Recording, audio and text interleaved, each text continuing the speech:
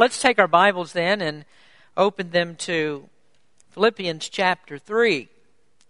To begin the message tonight, I have to take you back to something that Paul says in the second chapter that we studied a few weeks ago. A very important statement that he makes in verse number 12. He says, "Wherefore, my beloved, as ye have always obeyed, not in my presence only, but now much more in my absence, work out your own salvation with fear and trembling." Tonight I want to talk to you about the ultimate workout. And I'm speaking of the method that Paul used himself to do the very thing that he encouraged the Philippians to do. And one of the things that Paul did very often in his preaching and teaching, he liked to use athletic references, athletic terms. He speaks of running races. He talks about pressing forward. He talks about reaching the prize. And there's one analogy in 1 Corinthians where he uses the analogy of a boxer, and he says, "I don't fight as one who beats the air." And the picture that he's given us is of a boxer that practices by throwing punches into the air. So what I'm doing tonight, I'm actually kind of following Paul's sports analogies when I talk about the ultimate workout. People go to gyms and they go to work out, and they're always looking for that one exercise machine, just that one machine that will give them the best burn. What can I do to exercise my muscles, to tone them up, and give me the feeling that I've really accomplished something? And that's what I'm trying to get across to you tonight. Paul had the ultimate workout for a Christian, and he concentrated on the one major thing that would make him absolutely successful in his Christian living. Remember, years ago now, when Pastor Cregan was here, that he was fond of using sports analogies in his preaching.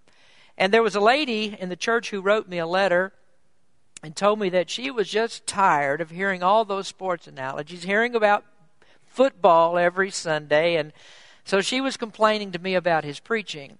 Well, I just wrote back to her and said, "Well, you really can't complain too much because that is a biblical method because the Apostle Paul used it. And you can't complain about the Apostle Paul."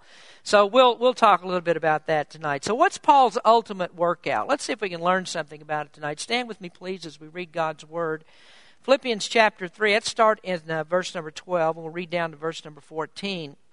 He says, "Not as though I had already attained, either were already perfect, but I follow after, if that I may apprehend that for which also I am apprehended of Christ Jesus. Brethren, I count not myself to have apprehended, but this one thing I do, forgetting those things which are behind, and reaching forth unto those things which are before, I press toward the mark for the prize of the high calling of God in Christ Jesus." Let's pray. Heavenly Father, thank you for those who've come out to hear your word tonight. Open up the text to us, Lord. Help us to understand.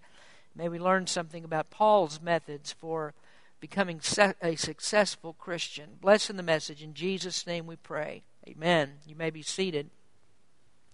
These verses that we've just read in Philippians chapter 3 are quite confusing to some people. This almost seems like a riddle as we're reading this, and sometimes these are the kinds of passages that we find in the King James Bible that turn people off and sort of steer them towards the modern Bible versions where they think that they can understand things a little bit better. In our forum class a few weeks ago, we were discussing a group of fundamentalists who were arguing about whether the King James Bible is a preserved translation or is it an inspired translation. And I don't really want to get into that controversy tonight. I actually am going to talk about it a little bit in a couple of weeks. But for those who think that the King James translators were inspired to write King James English, those very same preachers need to stop rearranging the words to try to explain it if that's what they think. Because what we're doing when we preach is that we're always putting the words of the Bible into other words so that we can explain them so people can understand what's being said. And this is one of those kind of twisting, winding texts that we have to put into other words so that you can understand it. Now, there's some misconceptions that people have about this particular text that people think that Paul is arguing one of two things. Some say that he's really not too sure about his salvation, and so he's hoping that in the end everything will turn out all right. And we know that that really can't be what Paul means, because there's no one in Scripture, maybe with the exception of the Lord Jesus, who talks so much about perseverance and preservation and how our faith in the Lord is secure. Paul writes in Philippians 1 verse 6 and in 2 Timothy 1 verse 12 and Romans 8, 28 through 39, just a few of the references that we can go to in the Word of God and find that once we have put our faith in Jesus, when we are believers, when we have been saved, there is no possibility that a Christian could ever lose his salvation. And so we're not going to, we wouldn't think that Paul would raise something that's totally contradictory here to what he's said before. So he's not wondering about whether in the end he's actually going to be saved. But then there's a second view that looks at this and says that Paul is probably talking about the resurrection here. And in some of your Bibles, there may be a subheading that has a break between verses 11 and 12, and that might lead you to think that Paul is going on to a different subject as he gets into verse number 12. But then there are other Bibles, perhaps that are not study Bibles, and you have verse 11 right up next to verse number 12 as the text reads. And so some people think that what he's talking about here then is the resurrection. Paul's talking about achieving the resurrection of the dead. And so Paul, in effect, is saying here, I've not yet attained to the resurrection of the dead. Well, that'd be a very strange statement for Paul to make as he's writing these people a letter. I mean, if he's writing them a letter, don't you think that he has enough confidence in their ability to understand things that he doesn't have to explain to them, I'm not dead yet? He would at least credit them with that much. And so Paul's not saying, I'm not dead yet, but I'll let you know when I am. So he's not talking here about his personal resurrection from the dead, saying that he's trying to attain that. But what Paul is speaking of here, he's referring to apprehending the very main thing that he spent his whole Christian life striving to do. And that's what we find Philippians chapter 2, verse number 5, where he talks about having the mind of Christ. It's also what we have in verse number 8, where he speaks about knowing Christ. And we preached about that a little while ago, about experiencing Christ, really knowing the power of Christ's resurrection that we find there in verse number 10. And so when Paul is speaking here, he's talking about this single-mindedness that he has to reach that one goal. And just to show you how persistent that he is in this, it's interesting to look at the different words that are translated in our Bible. If you look back at verse number 6 in this chapter, he says, concerning zeal, persecuting the church. And if you look at verse number 12, in the second phrase, he says, I follow after. And in verse number 14, he says, I press toward the mark.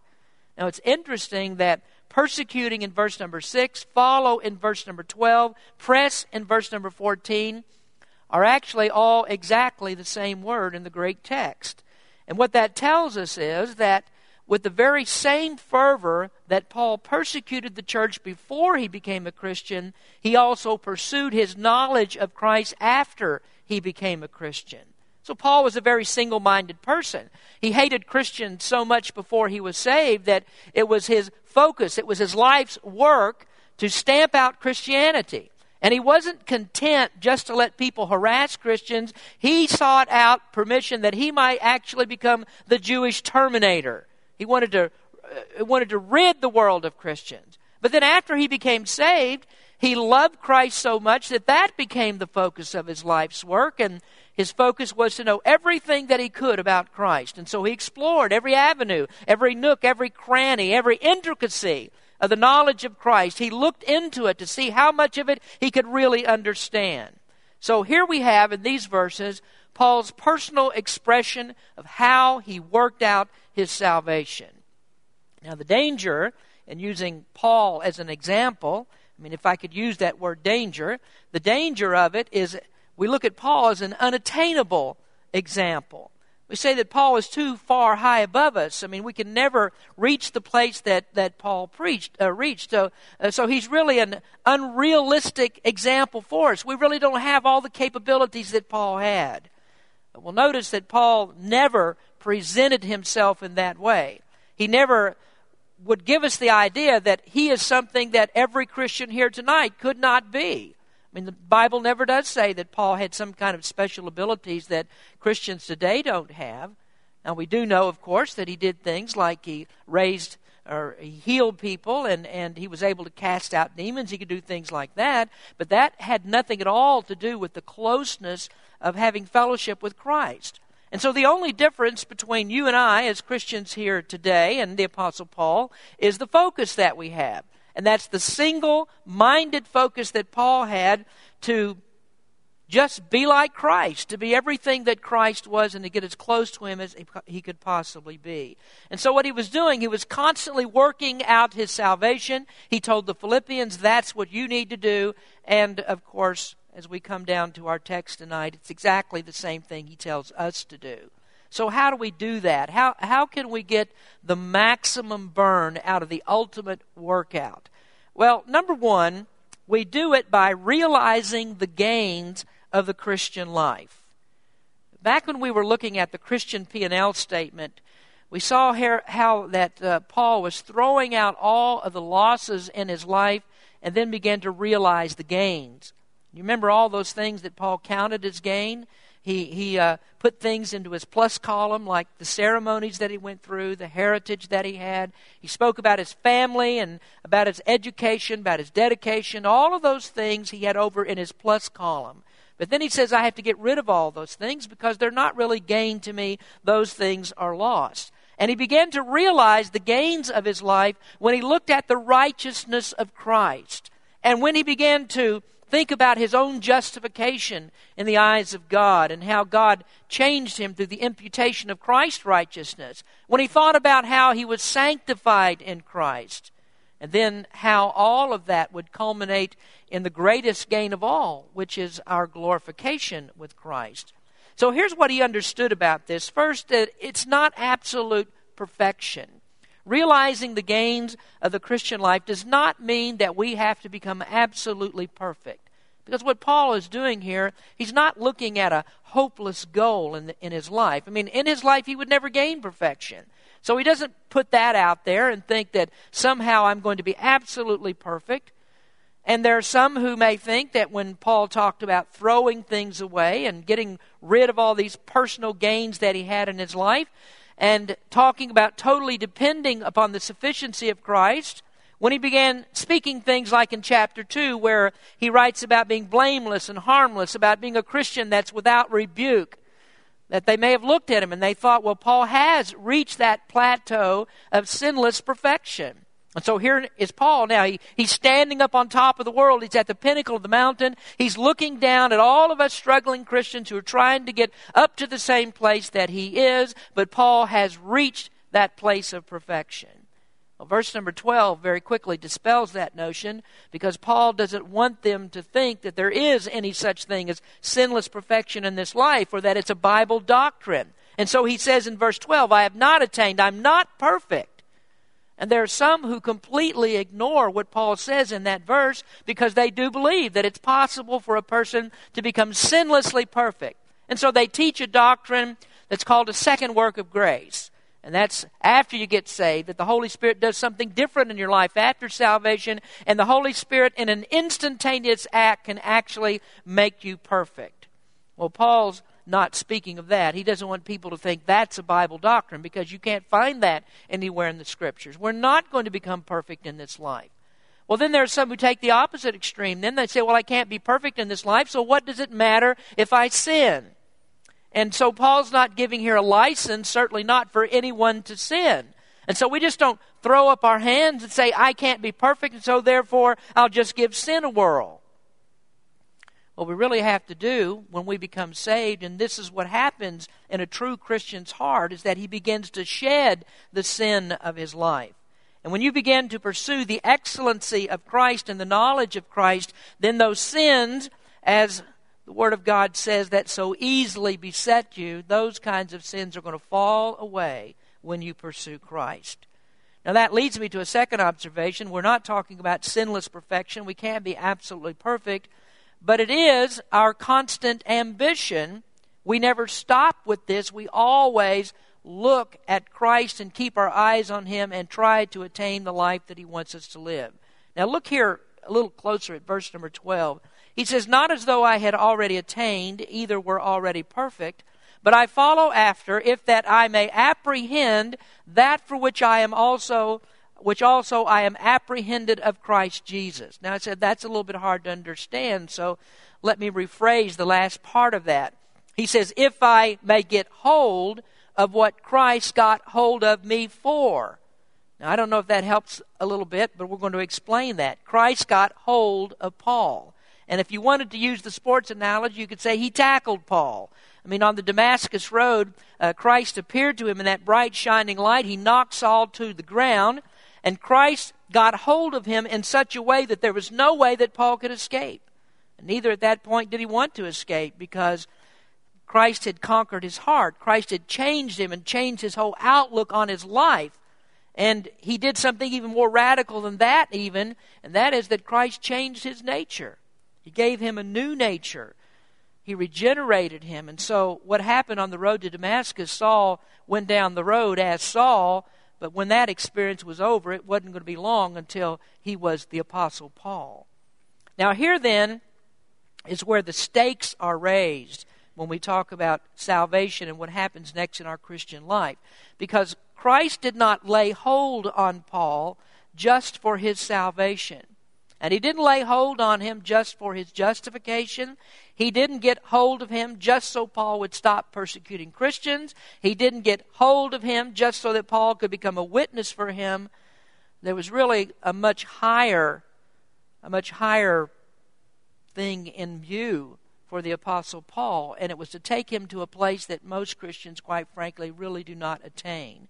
You know, it's so sad that many Christians become very complacent about salvation. They think that getting saved, that's all that they really need to know. They've got that taken care of, and they really never get any higher. But Christ apprehended Paul to bring him to a certain place. This is in verse number 10. That I may know him and the power of his resurrection and the fellowship of his sufferings, being made conformable unto his death. And Paul states that sentiment in another way in Titus chapter 2. There it says, teaching us that denying ungodliness and worldly lust, we should live soberly, righteously, and godly in this present world, looking for that blessed hope and the glorious appearing of the great God and our Savior, Jesus Christ, who gave himself for us, that he might redeem us from all iniquity and purify unto himself a peculiar people, zealous of good works. So Christ laid hold on Paul, that Paul might lay hold upon, or that he might apprehend his perfect communion with Christ. So it's not just that he would be delivered from the punishment of sin, and that's what most people, of course, are looking for in their salvation. Get me out of the penalty. Get me out of the punishment. Get me up from on my way to hell. Get me on my way to heaven. And they stop right there. But what Paul desired and what Christ laid hold on Paul for was to deliver him from the power of sin in his body and the pollution of sin. And that is simply a level on which most Christians do not live. Most Christians are flirting with sin. And what they're doing, they're putting their toes as close to the line as they can get. They're walking that thin line, tiptoeing, hoping that they're not going to fall over completely into the cesspool of sin. And so they're walking so close to the edge that you could say you could smell it on their clothes. You could smell the filth on them. And that's not what Christ laid hold on us for. He laid hold on us to lift us to a place that's higher, to lift us to a place where it's a different level, where there is no pollution of sin in us. So our constant ambition is to be like Christ. And as we strive for that ultimate burn to be what Christ is, then we have to do what comes next.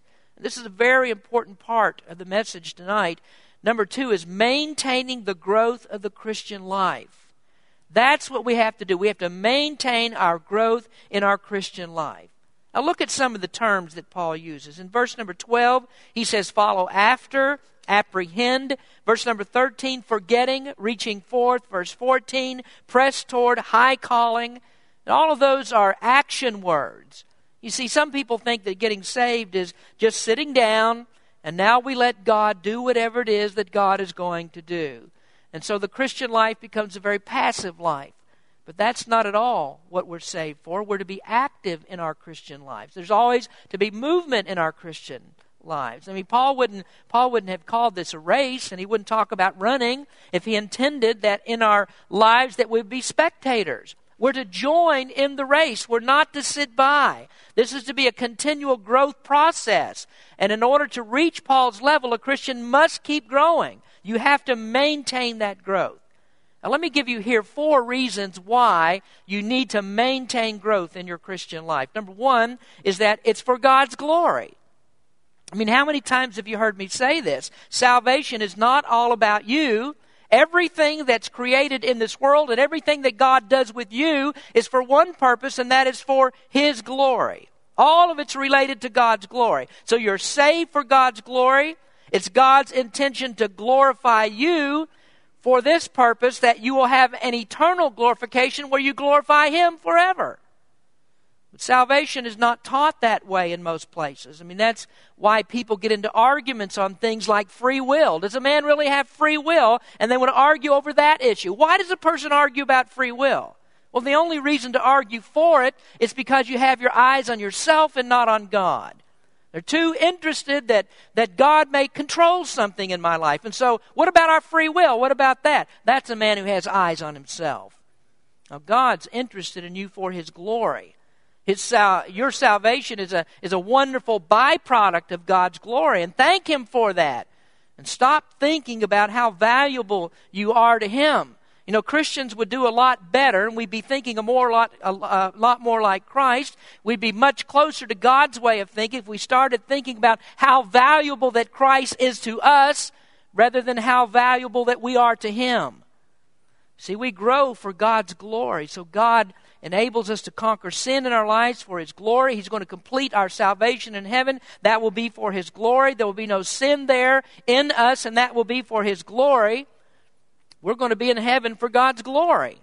So the best thing that we need to do right now is start thinking about His glory and start doing as much as we can to give God His glory. Then the second reason that you really need to grow in your Christian life is for your assurance. You need to grow for your assurance. This is how you know that you're really saved. I mean, who is it that sits around all the time wondering if their salvation is real? Worrying about, have I really trusted Christ? Have I really believed? Well, that would be the Christian who's not growing. These are people that wonder, did I really get saved? And they're always concerned about whether they're saved. And so if you're stunted and you're stagnant in your Christian growth, it's no wonder that you have doubts. You see, Christ didn't intend for us to leave the Christian life in the same way that we entered it. There needs to be some growth. And that's what Paul complained about to the Corinthians. I mean, they had trusted Christ, and it'd been a long time since they'd been saved, and now Paul comes back where he writes to them, and he laments the fact that he can't speak to them as someone who has grown spiritually. There is no growth in their lives, so he says, I can't speak to you as those that are spiritual. I have to speak to you as those that are carnal. You are babes in Christ. I can't give you strong doctrine. I can't give you strong meat because you haven't grown. And when Christians don't grow, this is why pastors spend a lot of their time mediating disputes and trying to settle arguments. Christians who grow don't live that way. Now, thirdly, then, you need to grow for others' benefit. And here I'm principally speaking about lost people. You need to grow because there are people out there that are lost, and they need a viable testimony of the faith lived in front of their eyes. Now, I realize that there is a need for confrontational evangelism, but I also know that you can't do it until the groundwork of relationship of evangelism has been established. And what I mean is that you can't be successful in winning friends and family and co-workers, whoever it might be, unless you live a right testimony before them. See, the world is rife with hypocrisy. Lost people are looking for the hypocrisy in Christians, and when they see it, when they identify it, they'll walk away from it. And rightly they should. There's nothing there to attract them. We need to understand that also that what one person does in the name of Christianity, and this means you, it means me, and how do we live our lives, what one person does in the name of Christianity becomes the mantra for all Christians, even if we haven't even been involved in the sins and the problems that other Christians have. we have to live our Christian lives to overcome the bad influence that so many Christians have put out there. Now, when a pastor of a church gets involved in a fair and falls, when a TV preacher gets involved in something like that, when a church in Kansas pickets and holds up signs that says God hates homosexuals, when there are people who stand on street corners with signs and yell at passing cars, all of us as Christians are characterized by that. And so we have to live to overcome that. If you're going to win people, you can't live like the world, and you can't be a complete nut either. See, the Holy Spirit, thankfully, overcomes a lot of that, and He overcomes the foolishness that a lot of Christians put out there. And if it was left up to many Christians to perpetuate the Lord's church in this world, we'd be in very, very sad shape. Thank the Lord that He's able to overcome our mistakes. So you need to do it. You need to grow because of other people who need to hear the gospel of Christ. Then there's a fourth reason, and this is important for our church. You need to grow for all the body. I mean, you need to grow for every person that's a part of the body of Christ, for the church itself. You need to grow in order to help the ministry of your church. Let me put this to you very simply. Who are we going to call on to do the ministry in the church if the whole church is made up of a bunch of thumb-sucking Christians? I mean, always got problems, always something going on, always some sin in their life that they can't conquer. Who are we going to call on to be the leaders of the church? Who's going to take the teaching positions when we can't find anybody who's qualified because all the people are holding on to these little vices that they have that they refuse to turn loose of? Who are we going to call on to be teachers and helpers if their personal lives are consistently bad testimonies? You know, I'm amazed to find out that if after all the preaching that I've done on these kinds of things, that there are some Christians who are still confused. Should I drink alcohol? Should I not drink alcohol? There are some Christians who are confused. Should I smoke or should I not smoke? Is that all right? Is it not all right? I'm a Christian. Is it all right if I come to church showing my cleavage and having a dress clear up to my rear end and having pants on so tight that you have to peel them off when you get home? I'm amazed that people even have to wonder about things like that after preaching the Word of God. And what I'm trying to tell you is that the pursuit of Christ, apprehending what Paul talks about apprehending, is supposed to change all of that. And if it doesn't change that, there has been no growth. You're not growing as you should. You're not pursuing the things of Christ properly if there's still that sin in your life and you wonder about those kinds of things. Can I do it? Can I not do it? Well, just think, is it better for me to do this? Can I be closer to the Lord doing this than I am otherwise? Why is this such a confusing thing? It's not confusing at all. It's because the problem is we don't have the singular focus that Paul has. And that's the difference between us and him. We just don't have the focus to serve Christ in the right way. Well, you know, some people say, well, you know, they've told me you don't really preach enough on this kind of thing.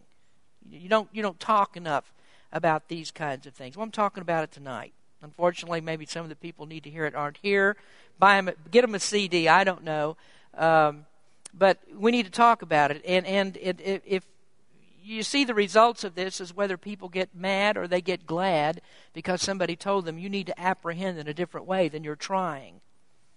So let's move on here, though. The scriptures are about, these scriptures that Paul's given us here, they're about realizing the gains, they're about maintaining the growth.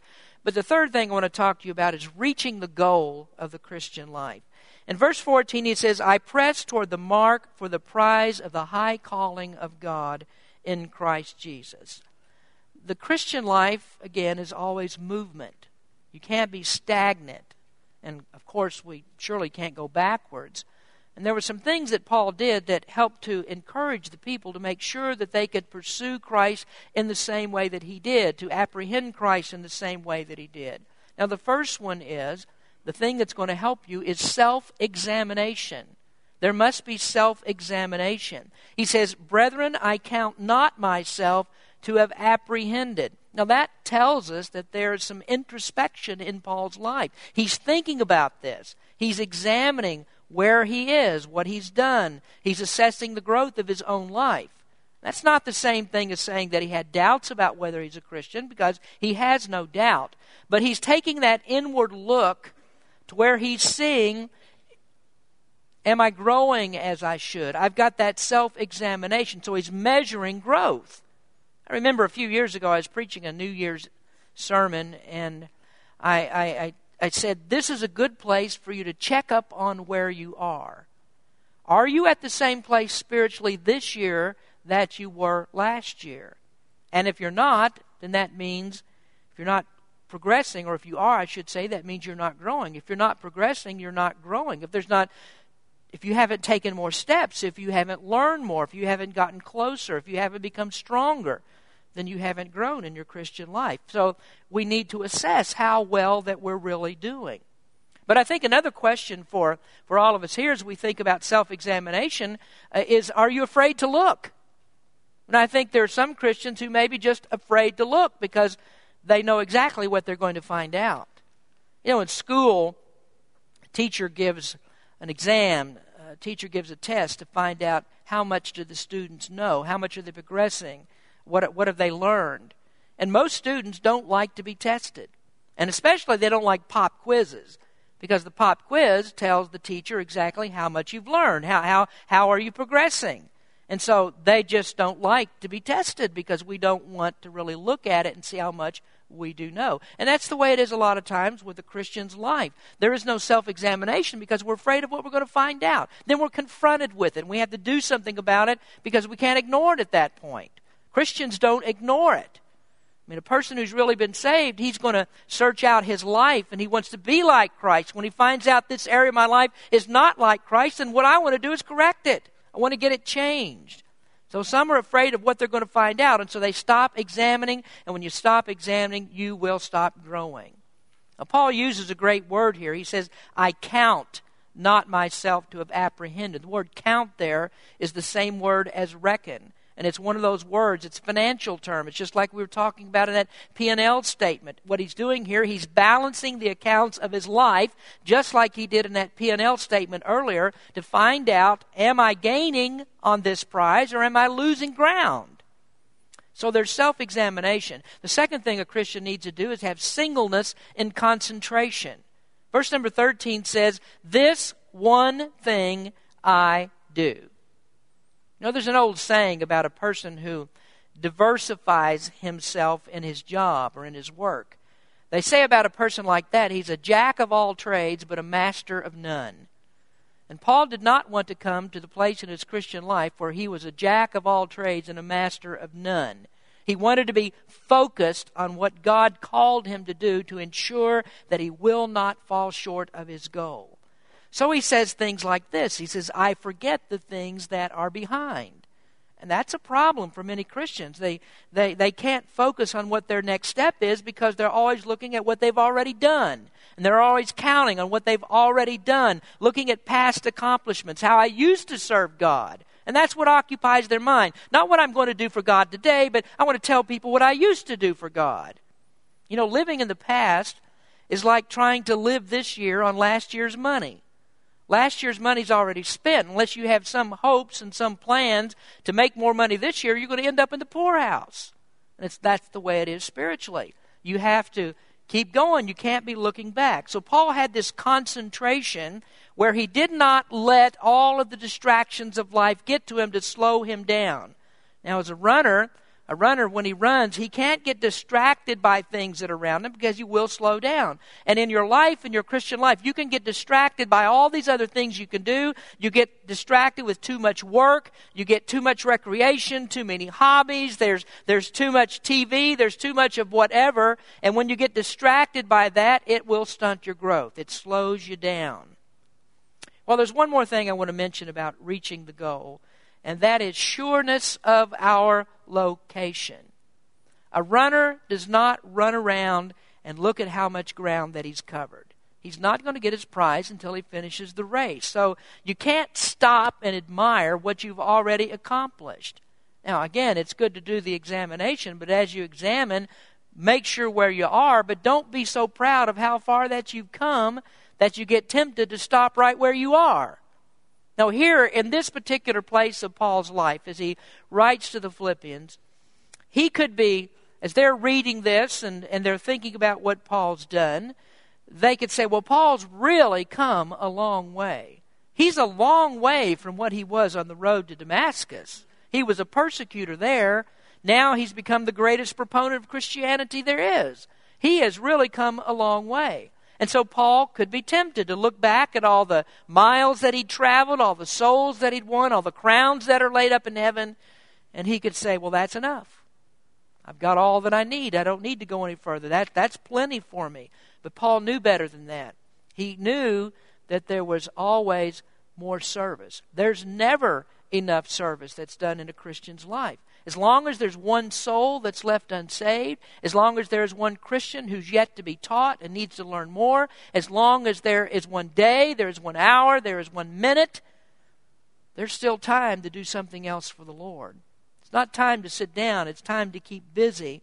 There's still more that can be done. And so when Paul says, I press toward the mark, you can feel the burn in him. He's pursuing. He's relentless. He's not going to let up. He keeps on running and running and running, and he maximizes all of his efforts in the direction of the Lord. That's his ultimate workout. He never stopped, because what's his goal? To come into the fullness of the knowledge of Christ, to have an experience with Christ that cannot be had in any other way unless he pursues him without ever looking back and keeping that as the one desire of his life, to have the mind of Christ. Philippians 2 verse 5. And so Paul encouraged them to work out their salvation. And along the way, he gave them a great example of how they were to do it. Let's pray. Heavenly Father, we thank you for the opportunity to look into your word tonight. Lord, I just pray that every one who's come here this evening may have this as the focus of their life, to pursue Christ in all ways, in all things, always striving to be pleasing, to be a good example, a good testimony, a good worker, strong in the faith, and one who can relay this message to others so they might have the hope in them as well. Lord, bless our time of invitation tonight. In Jesus' name we pray. Amen. Let's please stand.